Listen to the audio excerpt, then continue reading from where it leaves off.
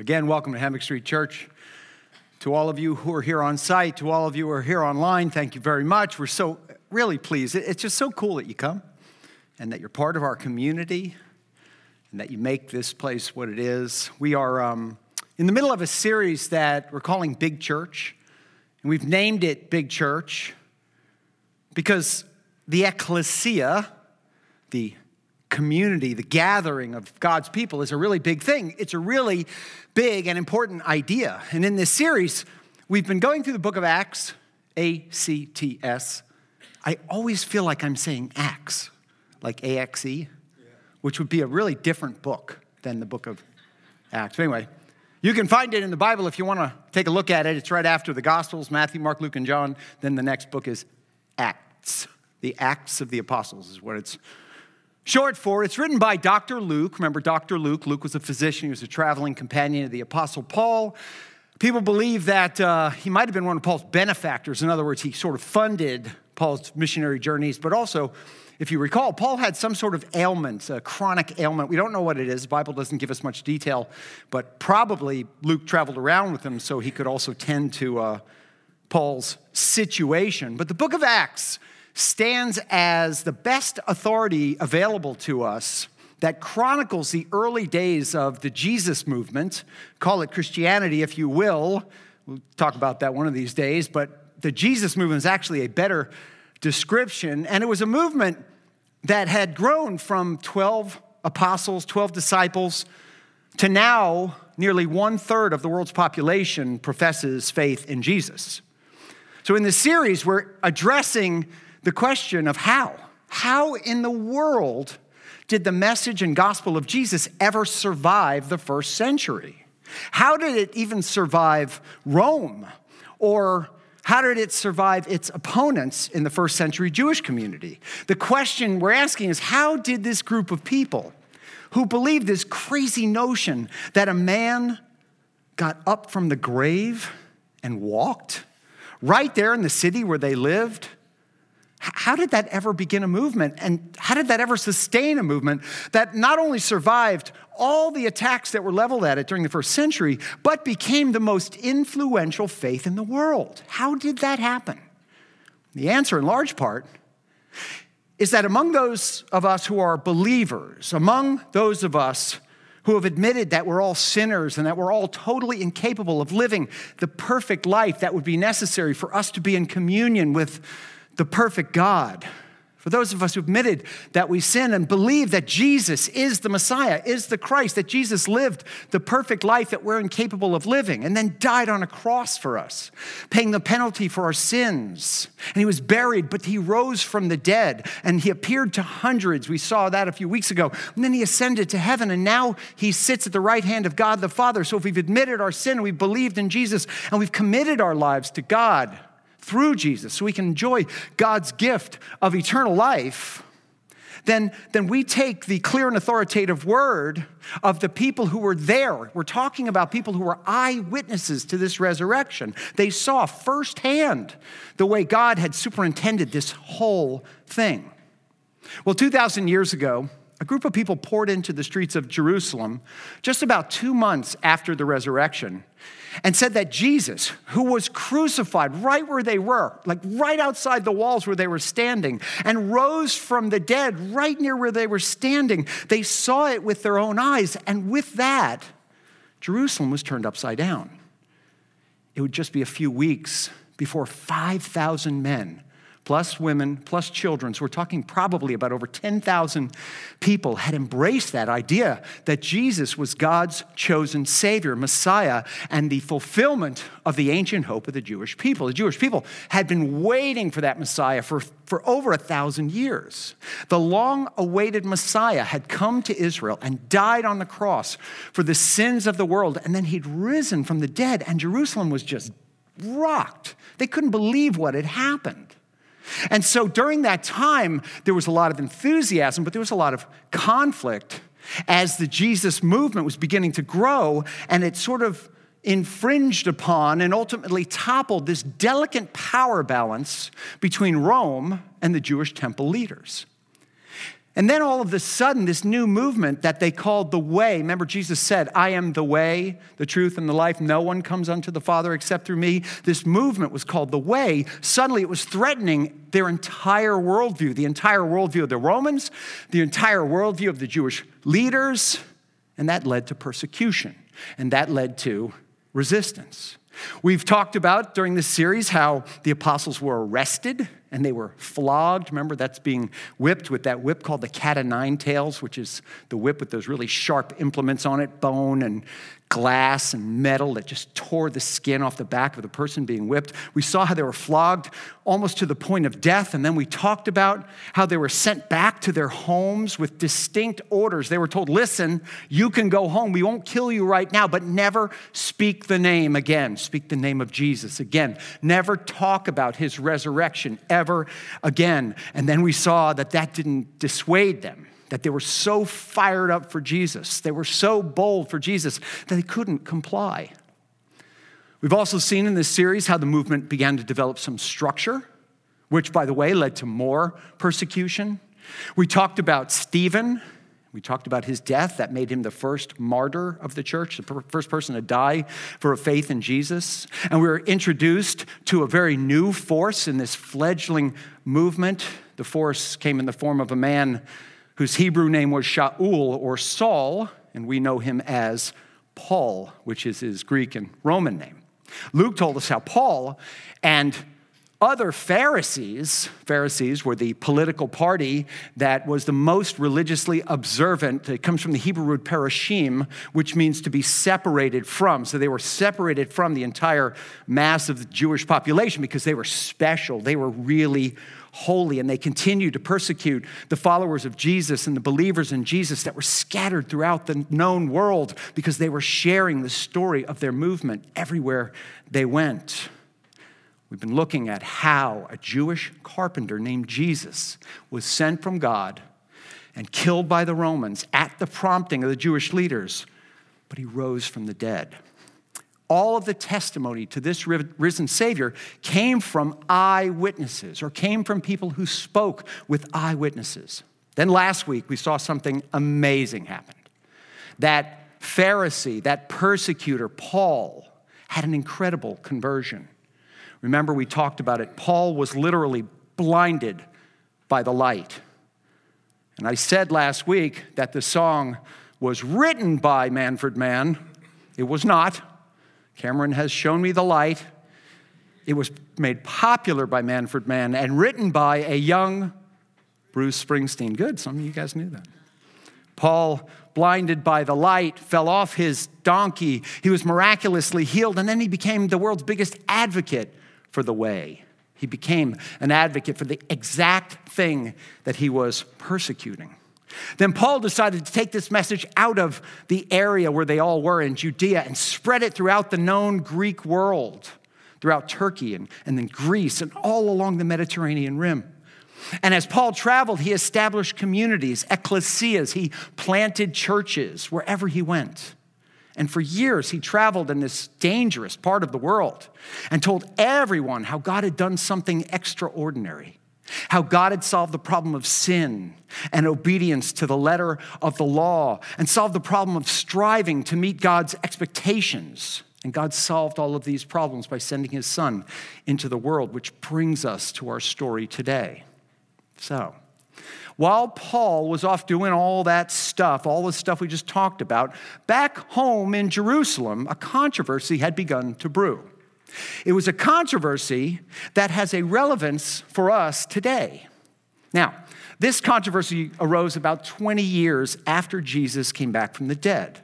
It arose just after Paul had completed what we call his first missionary journey, on which he was busy spreading the gospel, the good news about God's provision of a Savior, among larger and larger crowds of Gentiles. Remember, Gentile, which comes from the Hebrew word goyim, which just refers to the nations of people that are other than the nation of Israel. So the way the nation of Israel, the Jewish people look at it, it's you're either a Jew or you're goyim, you're others, you're a Gentile. And the controversy centered on the question of how do you belong to the ecclesia? How do you become a part of the church? Who should be a part of the church? Or who gets into the church? Or how good does one have to be to get into the church? Or how many rules does one have to keep to get into the church? Or how holy does one have to be to get into the church? Or how much of one's lifestyle do you have to change before you get accepted into that ecclesia, into that community? Now, in the first century, these questions are pretty darn important. Why? Well, think of it this way. Jesus' arrival fulfilled a centuries-old Jewish prophecy. Jesus had come along as the much-awaited Messiah, the Savior, the Jewish Savior, whom the Hebrew Bible, the Old Testament, foretold would come to set his people free. So to many, that meant that the Jewish people were the exclusive recipients of this Savior. And membership in the Jewish community, therefore, attached to a long list of requirements to belong to the church. What were those requirements? Well, the Jews followed the Ten Commandments. We've heard of the Ten Commandments, right?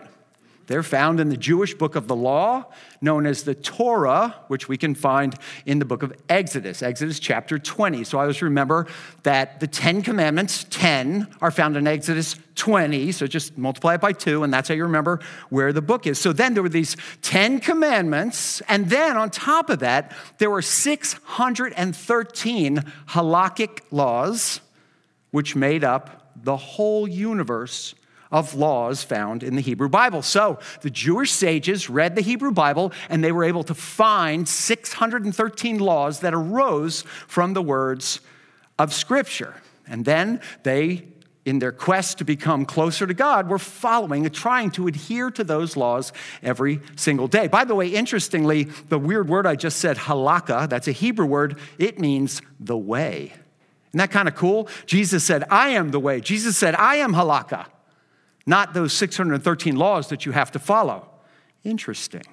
So when Jesus exclaimed that he was the way, it was reasonable for the Jews to think, well, everybody who follows him must also follow halakhic law, must also follow Jewish law.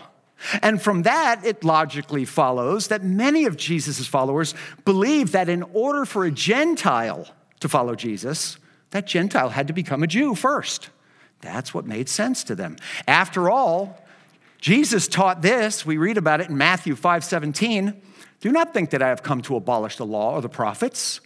I have come not to abolish them, but to fulfill them. So Jesus made it clear. These laws haven't gone anywhere. I'm just the fulfillment of those laws. Now, all of that might be true, but that's not what the Gentile believers thought they were getting themselves into. They didn't know they had signed on to become Jewish. Why not? Well, because they learned about this faith from the Apostle Paul. And Paul led them to believe the opposite.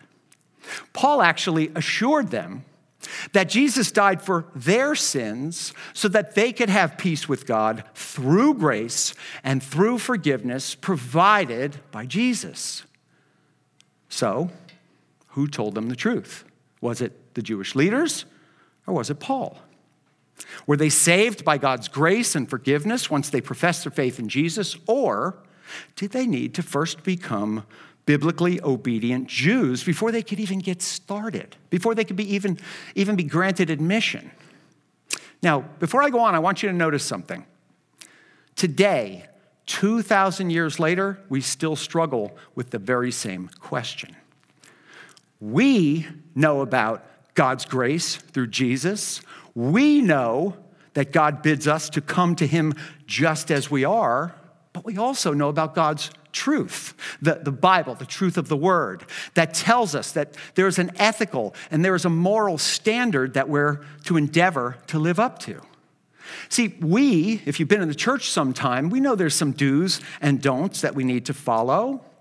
And as such, we often find ourselves in this conundrum, we're stuck in a place. There's this moral imperative part of Christianity, but at the same time, there's a message of grace and forgiveness. So which one is it? Do we have to maintain the moral standard, or can we be forgiven? And quite frankly, it's this conundrum that keeps a lot of people away from a lot of churches. Because there is a conflict, an inherent conflict between grace on the one hand and truth on the other. Because most people hate conflict, they just don't engage. I don't want to work with this grace and truth thing. It's just too confusing. So most people just pick a side, and then they camp out where they feel the safest. And here's what I mean by that. Some gravitate towards what I'll call a truth church. If you want to follow Jesus, here are the things you need to do first, church. If you want to follow Jesus, first you need to stop cursing. You need to not drink so much. You need to get a haircut. You need to dress differently. Some of those churches attract some people. And then other people lean toward a grace church, which is a do whatever you feel church. Just live your own truth church. How about you? What about you kind of church. But that's not what Jesus came to establish, neither of those. Jesus, who was God that became flesh, who was God that entered time and space as the perfect man, who came to save very imperfect sinners. He wasn't one way or the other. He wasn't truth or grace. Jesus was both. Jesus was the fullness of both grace and truth. And don't miss this. Jesus isn't the balance of grace and truth. It wasn't 50% grace, 50% truth. Jesus was the full embodiment, 100% grace and 100% truth. How does that work? I don't know. You don't know either. This is a tough one. Put this on your list of questions to ask God when you get to heaven. Hey, could you explain the grace and truth thing? I don't get it. None of us will ever understand it on this side of heaven. But here's something we can know. Here's something we can understand. Amazing things happen when we, as the community of God's people, get this right. When the ecclesia, the community of God's people, learns to avoid the big drift. When we come together in the name of Jesus, we should be the embodiment of grace and truth in such a way that neither forgiveness nor grace are overly simplified. When grace and truth coexist in an ecclesia, what happens? God is glorified and God's people are blessed. And that's the issue. That's the very issue, this ever-present tension between grace and truth that the early church was trying to reconcile, the early church was trying to deal with. So let's pray, and then we'll take a close look at the very first church-wide business meeting. All right? Let's pray. Heavenly Father, we thank you for gathering us together this morning. We thank you for the community that you built here at Hammock Street. We thank you for this opportunity that we have to celebrate who you are, to worship you in song, and to listen to your word, to have it impact our hearts, impact our lives, change us from the inside out, so that we can draw closer to you. God, as we continue on this morning, we ask that you would give us a new insight and change us in Jesus' name. Amen. So to do this, we're going to continue on in the book of Acts. We'll be in Acts chapter 15. If you have a Bible or a Bible app, you're welcome to open that, or you can just follow along. Trust that I put the verses correctly up there on the screen. And I'm going to start by reading the story. But before I begin the story, I need to issue a little warning. If you have your kids here, you might, not will, and I promise you it's not going to be anything horrible, but you might have to explain a few things. This could be a little sensitive for some of the young'uns around here. I'm looking around, there are a few of you. You're probably going to be okay. Let's say the verses we're going to be looking at, the topic is a little PG-13, okay? It's in the Bible. Like, I'm not making it up. I have to read it. I'm not going out of my way to make it more explicit than it is, but we're going to spend a little time focusing on the implications of an issue that the early church was facing. And again, if your kids are paying attention, they might ask you questions. So if you're concerned, sorry again for doing that to you, feel free to take your kids upstairs to the kids ministry if you want, HSC Kids. Let them wear your AirPods for a minute or two until the coast is clear. But again, just want to put it out there. All right? We good? All right, let's dig in. Here we go. Acts chapter 15, verse 1.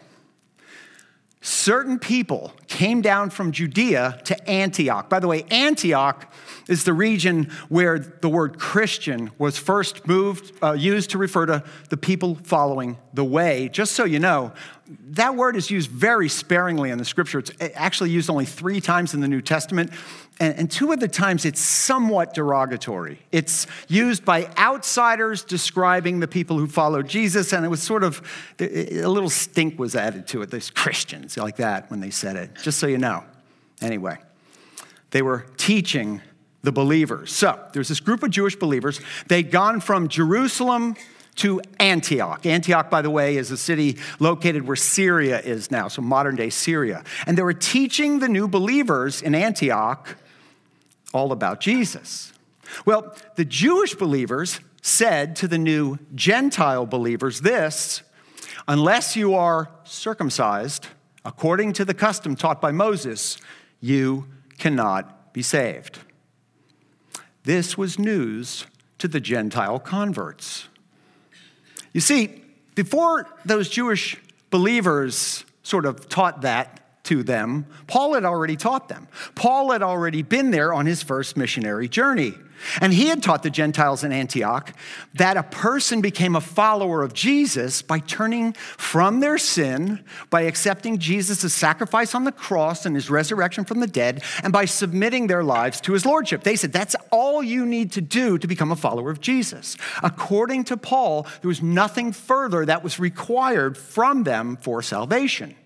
But some of the Jewish believers who followed after Paul came after, and they taught the Gentile believers that Paul left something out, the surgery part.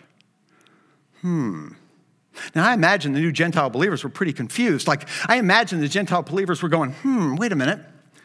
I remember Paul talking about the resurrection and faith in Jesus and God's grace and the forgiveness of sin, but I don't recall him mentioning any need for surgery. Especially surgery down there. I feel like I would have remembered that one. Wouldn't that make for a very different new members class? I'm thinking we get a lot of women and children, but very few men in that class, is what I'm thinking. Anyway, before long, Paul received word that that was happening. Paul found out, oh my gosh, this is what they're teaching the new Gentile converts. So, in verse 2, this brought Paul and Barnabas, they were traveling together, into sharp dispute and debate with them. The them is the people who were teaching that on top of what Paul taught, grace and faith. And here's what happened. So Paul and Barnabas were appointed, along with some other believers, to go up to Jerusalem. By the way, they always say up to Jerusalem because Jerusalem sits on a hill. So whether you're coming from the south or the north, that's irrelevant. They're talking about going up to Jerusalem. You got to climb up to get to Jerusalem. So to go up to Jerusalem to see the apostles and the elders about this question, all right? So they're going to say, wait a minute. I don't really appreciate what these Gentile believers have been taught. So he and Barnabas went to Jerusalem to meet sort of with the executive committee of the church. At the time, they were going to get things sorted, all right? So that's where we are. We skip over to verse 4. When they came to Jerusalem, they were welcomed by the ecclesias. It'll say churches in your Bible. Remember, we talked about that. The word church is actually the better definition is community because the word is ecclesia. So the followers of the way in Jerusalem, not an organization, not a building, but the followers, the ecclesia, welcomed them and the apostles and the elders to whom they reported everything God had done through them. So Paul arrives in Jerusalem and he explains to them that for nearly 2 years he had been planting churches, starting communities of believers, and Gentiles from all over the region were embracing the message of Jesus and seeing God's work in their lives. Paul never told them that they needed to become Jewish. They needed to be circumcised before they came to Jesus. And as a result, Paul was concerned about sending confusing messages to the Gentiles. That's why Paul is making this report. Okay, so you with me? That's how we got a conflict. Paul was teaching grace, faith, truth. The Jewish believers are teaching and surgery. Okay, got all that? Now, watch this.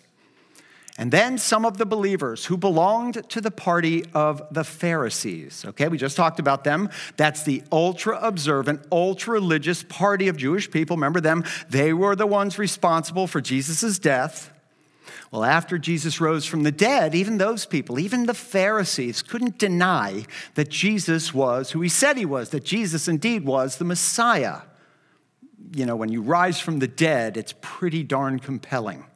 Well, they couldn't avoid it, and they became followers of the way, but they also retained their way of thinking, their Pharisaical way of thinking. And they couldn't let go of the notion that if the Gentiles wanted to become followers of the Jewish Messiah, they needed to become Jews as well. So that's the fight. Do you need to become Jewish, or can you remain essentially Gentile without becoming Jewish? So we move on. Some of the believers who belonged to the party of the Pharisees stood up and said, the Gentiles must be circumcised and required to keep the law of Moses. What's the law of Moses? That's what we talked about a few minutes ago. That's the 613 halakhic laws that we've just mentioned. So in essence, those Pharisees who'd become followers of Jesus were insisting that Paul now go back to these new Gentile converts and tell them that if you want to follow Jesus, the Jewish Messiah, you need to live a life of an observant Jew. You need to learn to obey the 613 halakhic laws, and you need a little surgery. Now, for us, with 2,000 years of this not being the way things are, even the idea of it sounds pretty outrageous to us, doesn't it? Like, can you imagine if that was a requirement in church? But is it outrageous? See, if we're not paying attention, it's easier for us to attach similar Pharisaical requirements onto faith in today's world as well.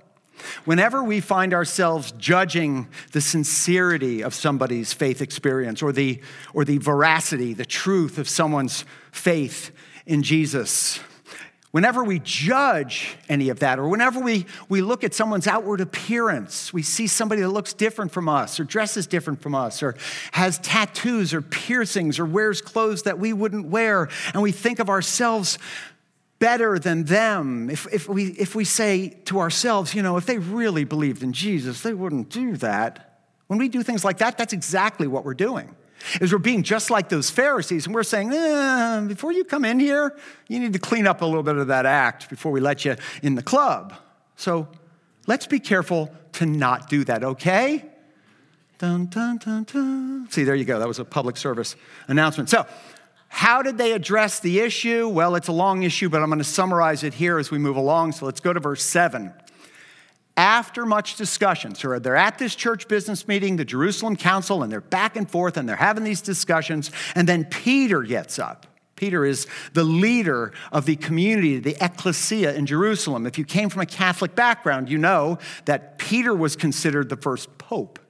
So that kind of gives you an idea, at least, of where Peter stood in the hierarchy of the community. Peter was considered the leader, so Peter got up and addressed them. So here's what Peter said. Brothers, you know that some time ago, God made a choice among you that the Gentiles might hear from my lips. In other words, it's not just Paul who was saying it. Peter said it also. Peter also said to the Gentiles, told them about the message of the gospel, the grace and the faith that we talked about, the message of the gospel and belief. Peter gave the council a little history lesson at that time and reminded them of the way that God had already worked among the Gentiles. And then Peter got down to sort of the crux of the issue. Those Gentiles weren't saved by their scrupulous observance of the Hebrew law. They were saved because, in verse 8, because God knows the heart. God knew their heart. God knew that their confession was true. God knew that their conversion was true. God knows the heart. But we can't. We can never know somebody's heart. We can barely know our own hearts. Now, we can see things about people. We can see how they behave. We can see how they look. We can see what kind of preferences they have, what sort of media they like, what sort of music they like. We can't know their heart, but God can. And God does. And God showed that he accepted them by giving the Holy Spirit to them, just as he did to us, just as he did to the Jewish believers. So hearing that, everybody kind of leaned up. Okay, we're listening. Verse 9. So God made no distinction between us, that's the Jewish obedient to the law apostles who've been keeping the law their entire lives. So God made no distinction between us, the observant Jews, and them, that's the Gentiles, because God purified their hearts by faith. You see that? It didn't matter whether the Jews were being observant and the Gentiles weren't. God had purified all of their hearts by faith. And I'm thinking that the Pharisees who are out there among the believers were going, yeah, that's not going to do it for me. Still not satisfied. They're probably going, okay, God might have purified their heart. They still have a long way to go. They have some pretty unacceptable habits that we just don't want in our church. We just don't want in our ecclesia. Do you see what the food they eat? Ugh, they eat lobster and pork. You see the clothes they wear? Oh my gosh, they mix fibers. Cotton and wool in the same garment. Ugh, that's disgusting. That is actually a thing. They really don't mix fibers. Really weird. They say all the wrong things. You ever hear them talk? You ever hear the words they use, the language they use? They do it all the time. Come on, Pete. You got to be kidding us. You can't let them in. You have to admit they're pretty offensive, those Gentiles. To which Peter reminded them of the mission, of the movement, by asking them a critical question. We go to verse 10. Now then, why do you try to test God by putting on the necks of these disciples, that's these Gentile believers, a yoke that neither we nor our fathers have been able to bear? All right, what's Peter saying here? He's saying, listen up, you ethnic Jews that were raised with the law, that were raised on the law. Do you keep the law? You've known it your whole lives. How you doing keeping it? You keeping all those 13 commandments? No, you're not. You're not doing it. You can't do it. Nobody can do it. So why?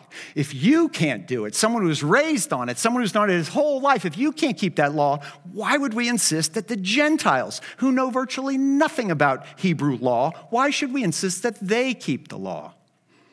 And in response, the Jews said, no, we believe it is through the grace of our Lord Jesus that we are saved, just as they are. So do you realize what they were admitting here? They were admitting that God can purify a person's heart before the person purifies their life. And that is huge. God requires no one to have a pure life before he saves them, before he purifies their heart. That means that you can come into the community, you can come into the ecclesia, you can come to church, even if you don't believe the whole thing. God gets to you. He does. He doesn't require it for entry. And if God can do that for those Gentile believers, he can do that for everybody, and he can do that for everybody even today. Listen, if you're out there inviting people to church, first off, thank you. I appreciate that. Everybody, please do that. Secondly, I'm telling you, the more fun thing to do is find somebody out there that looks like they would never go to church in their entire life and invite them. I was in Publix not long ago, and I'm checking out, and there's a couple standing in front of me, and the man of the couple, the guy, was huge. Huge. He had to be 6'6" at least, maybe taller. I'm 6 feet tall. I was doing this, looking at him, wearing a tank top, just tatted up. He did not have a happy face. He had sort of an angry look to him. And he was with a woman, I'm assuming wife or girlfriend, also equally tatted up, and she had a bunch of cool piercings and stuff like that, much smaller. And so I turned to them and I said, wow, you guys have an awesome vibe. You have an awesome look. Where do you go to church? And the guy looked, yeah, whoa, is right. The guy looked down at me, kind of scowled, and she came over to me and kind of whispered in my ear, thank you for asking. We don't go to church, but I'd love for him to go. I gave him a card. I invited him to church. No, they haven't showed up, but you get used to that. But you know what? If they came in, wouldn't that have been awesome? That's how it works. God purifies people's hearts before he purifies their lives. He'll change them before they decide to change anything about how they're living. And if he can do that for them, he can do that for everybody, even today. I encourage you, go to Acts 15, read the whole thing yourself. It's pretty cool. We just don't have time to do it today. So, toward the end of Peter's message, James, remember James? He's Jesus' younger brother. He stood up. Can you imagine how much convincing it would take for you to believe that your older brother was the Savior of the world? Like, really? I grew up with this guy. You're telling me you think he's the Savior? He's perfect, huh? Can you imagine that? That's what James did. James was there. So James stood up, and here's what James said. Again, this is still in Acts 15, verse 19. It is my judgment, James said. In other words, now that we're bringing this conversation to a conclusion, I've been listening to you all. I've heard everything, and I'm going to tell you what I've decided. So this is James going, all right, I've heard everything. Here's what I think. He says, therefore, we should not make it difficult for the Gentiles who are turning to God. That's what he said to these Jewish believers. He said, no. You are not imposing on them a requirement of following 613 laws. You're not imposing on them any surgery. We're not going to make it difficult for the Gentiles who are turning to God. Don't miss how important that is that James said that. James, the brother of Jesus, understood the issue. James was well acquainted with God the Father. James was well acquainted with his brother Jesus. James was well acquainted with the Jewish law. He was well acquainted with Jesus' call to grace and forgiveness. And he knew that it was inevitable that God's standard, the Jewish law, and Jesus' delivery to the believers of his grace and forgiveness was going to cause conflict and confusion. He knew that that would happen as the Jesus movement spread and as it reached more and more Gentile nations. But in order to keep them going, to keep the movement moving along, James said, anything that makes this difficult, that makes it hard for people to turn to God should be removed. You should get that out of your vocabulary, get that out of your vernacular, and then scrupulously keep it out. Don't let that creep back in to your faith and to your evangelism. The Jesus movement was, and the Jesus movement remains, a movement about turning lost people to God. So James is telling them that anything we do that makes it unnecessarily difficult goes against God's will. So instead of insisting that anyone first turn their lives around and clean up their acts before they'll be accepted into the ecclesia, instead of that, we should provide them with, let's just give them an irreducible minimum. Let's just tell them, here are the very few things that you need to sort of buy into to become a follower of the way. That's what he's saying. Not all these laws, we're going to give you just a short list of things that you need to buy into. So here's what James said, verse 20. Instead, we should write to them telling them to, so here's what he's saying, instead of telling them to learn and internalize the 613 halakhic laws, instead of telling them to do that, here's what we're going to tell them to do. Ready? Here it comes. Abstain from the food polluted by idols. Abstain from sexual immorality. Abstain from the meat of strangled animals and from blood. That is all that was required of the Gentiles to become members of the community, members of the church. That's the whole thing. James took the call for the Gentiles to obey the 613 Jewish laws, and he whittled them down. He winnowed them down to a list of basically two things. Don't do anything that the Jews find inherently offensive, and abstain from sexual immorality. That's it. That's what he said. Don't offend the Jews. There's a lot of Jews in this place. Don't offend them, and abstain from sexual immorality. That's the whole thing. That's all that was required of the Gentiles to join the club. And he says, you do that, come join the movement. Then James finishes up. They'll be able to comply with those requirements, James is essentially saying, because they know. Moses has been preached, which means the Ten Commandments, which means the first 5 books of the Bible, that's the Torah. Moses has been preached in every city from the earliest times and is read in the synagogues on every Sabbath. So he's saying, just do those two things. Because in this movement, you're going to be mingling with Jewish believers. And they're really offended by the violations of their food restrictions. They think those are the most offensive violations, so just keep an eye on those. So he put it into a letter, and then they chose a group of people to deliver this letter back to that place in Antioch where the church, where the ecclesia was gathered, sort of awaiting the news. So here's what's happening. There's a council going on in Jerusalem. What are the requirements to be a Jew? They were told there could be some surgery involved, and so they're kind of waiting in Antioch for the answer. Okay, is an operation necessary? Do I need to leave town? What do I do? So they're waiting. They're waiting for the news. Are we going to be included in the ecclesia? Do we need to be obedient to all those laws? Do we need that little operation we talked about? And the ecclesia gathered again in Antioch, and they read the letter with great anticipation. And they're all sitting there going, please don't require surgery. Please don't require surgery. Please don't require surgery. And what happened? The people read the letter. Whew. And they were glad for its encouraging message. No surgery required. 2 laws, not 613. Whew, that was close. And with that, the church avoided its first split. A split that was going to be over an inherent conflict between imposing moral imperatives and standards on the people and granting the people grace. Grace won out. The council landed on keeping both in the forefront of the movement while at the same time beginning to effectively navigate the differences without conflict that practice would bring.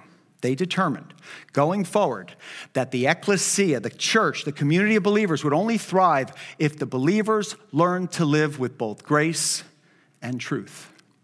And since then, every generation, including ours, has struggled with the implementation of this very same notion. How much grace? How much truth? How do we put them both together?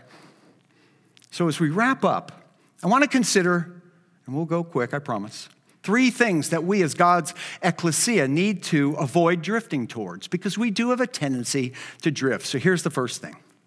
We need to avoid the pull to drift toward insiders, that's everybody here, everybody inside the church, and away from outsiders. Okay, insiders refers to everybody who's already a part of an ecclesia. Now, by the way, that's hard because every church drifts towards becoming insider focused. You know who I get emails from and letters from if I say something on the weekend that someone doesn't like? Insiders, not outsiders. They don't know what I said. Outsiders aren't coming. They're not asking for my attention. They're not telling me I am wrong. They're not writing me emails. They don't squeak about anything because they don't know. They never get any grease. Squeaky wheels come from the inside. It's easy to forget about the people outside that we're giving our message to, that we're trying to give this life-saving message of salvation to. It's easy to forget about them because we don't see them. We have to purposefully remember who they are so we can give them our attention in order to become and remain a community that embodies fully God's grace and truth, not at one over the other. We have to remain intentional about avoiding the drift toward insiders and ignoring those on the outside. And that's why, from the start of the series, we've talked about how we need to be bold. And if we can pray for boldness and continue looking for outside opportunities to share Jesus, then we stay focused where we need to be focused, on the lost. Number 2, we need to avoid the drift toward law and away from grace. Now, don't misunderstand. I'm not talking about changing our theology. I'm not talking about suggesting we need to start trying to work our way into heaven. What I'm saying is, it is the natural tendency of a church to have a lot of strict policies and to establish easy categories into which we can put everybody so we can avoid the difficult task of evaluating people on an individual basis. That's what happened in the early church. They had a category for the Jewish believers. They treated them one way, okay? They're keeping the Jewish law. And we know they're following the law. They're not eating the wrong things. So we know what they're doing. And then they had a category for the Gentile believers. They treated them another way. They said, all right, well, you're not quite there yet. You have to become followers of the law. You have to obey the rules. You have to submit to the policies. And then we'll think about letting you become a part of the church. And those categories, though they make it really easy, because it's very easy to just pick a side and stop thinking, it made it very easy for the believers to avoid the Gentiles and focus on the Jews. It also made them drift away from being a place of grace. It made them drift away from being a place of accepting love to a place where the law is strictly and obsessively applied. And that's not how God works. And if you want an example of that, just look at Jesus and his disciples. Those kind of rules and policies would have kept Matthew out of the 12. He's a tax collector, one of their most reviled kind of sinners. They never would have let him in the club. Or Peter. You ever pay attention to what Peter? Well, Peter was a hothead. Man, they would have kept him out too. Probably Simon the Zealot too. I mean, those guys were wild. But Jesus called them all. He allowed all of them to come to him. the way that they needed to come to him. It's probable that Matthew kept collecting taxes for a while. Remember Zacchaeus, who became a follower, but remember Zacchaeus was also a Pharisee? He probably was still going to the Pharisee meetings. Remember the woman caught in adultery? You ever notice she never says, okay, I'll stop? Jesus told her to stop, but she didn't say, all right. Well, that seems to make for a very messy church. That's the whole point. The church is messy. It's supposed to be messy. And it's messy churches that experience supernatural working of God. Finally, and third, we need to avoid the drift of preserving instead of advancing. You ever notice that once something becomes established, and particularly when a church community becomes established, over time, the community subconsciously switches from growth mode to preservation mode? Anybody have an iPhone? Remember when Steve Jobs was alive? iPhones were just changing incredibly. They changed the landscape of the world. But then when Steve Jobs was done and then they hired somebody to come in and just keep things going, that's what you get a sense of. Nothing's changing. Nothing's advancing. It's just preserving. That's what the ancient Jews did. Even though the ones who came to Jesus were embarking upon this unprecedented journey, they still felt compelled to keep the ancient law, to keep the ancient ways the way that they were. And in order to preserve something that was good, something that even Jesus said was worthy of preserving the law, they forgot to advance God's kingdom, which was the purpose of it all. Well, Jesus changed all that. And he's calling us to continue the advance. So our desire to preserve cannot and should not supersede our mission and our passion to advance the cause of Jesus. We need to stay open-handed. You're all welcome. God has given us his blessing, and he's called us to this mission so we can reach out to the thousands among us here in South Florida who are lost and in desperate need of Jesus. So as we wrap up, can we make a few commitments to each other today? Here's what I'm talking about. Can we commit to be bold?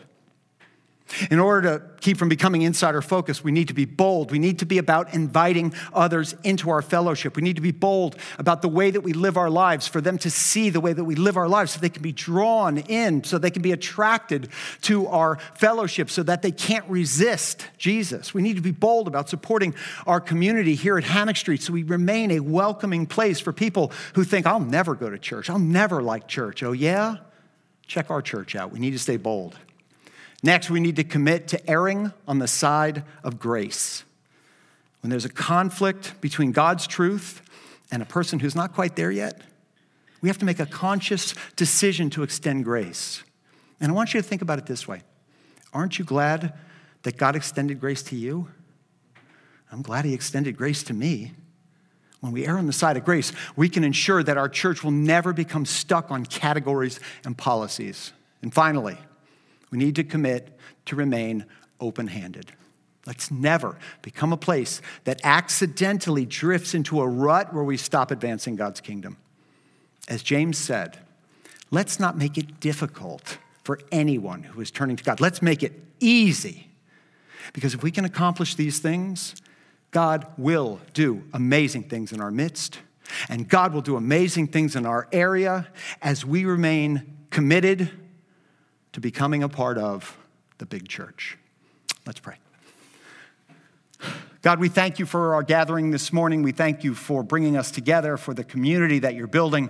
We thank you that you're showing all of us grace. God, you know all the things we've done, all the things we've said, all the things we've thought. You know that if we had to say those things out loud in a crowd, we'd be so embarrassed we'd never show our faces again. And yet, you've chosen to love us anyway, and you've called us to yourself. So God, as we head out from here this morning, we ask that you give us that heart, that spirit, to reach out with the good news of salvation through Jesus, without judgment, without condemnation, and in love. God, we thank you for this time. We look forward to seeing what you'll put before us this week as we draw closer to you, and we pray all this in Jesus' name. Amen.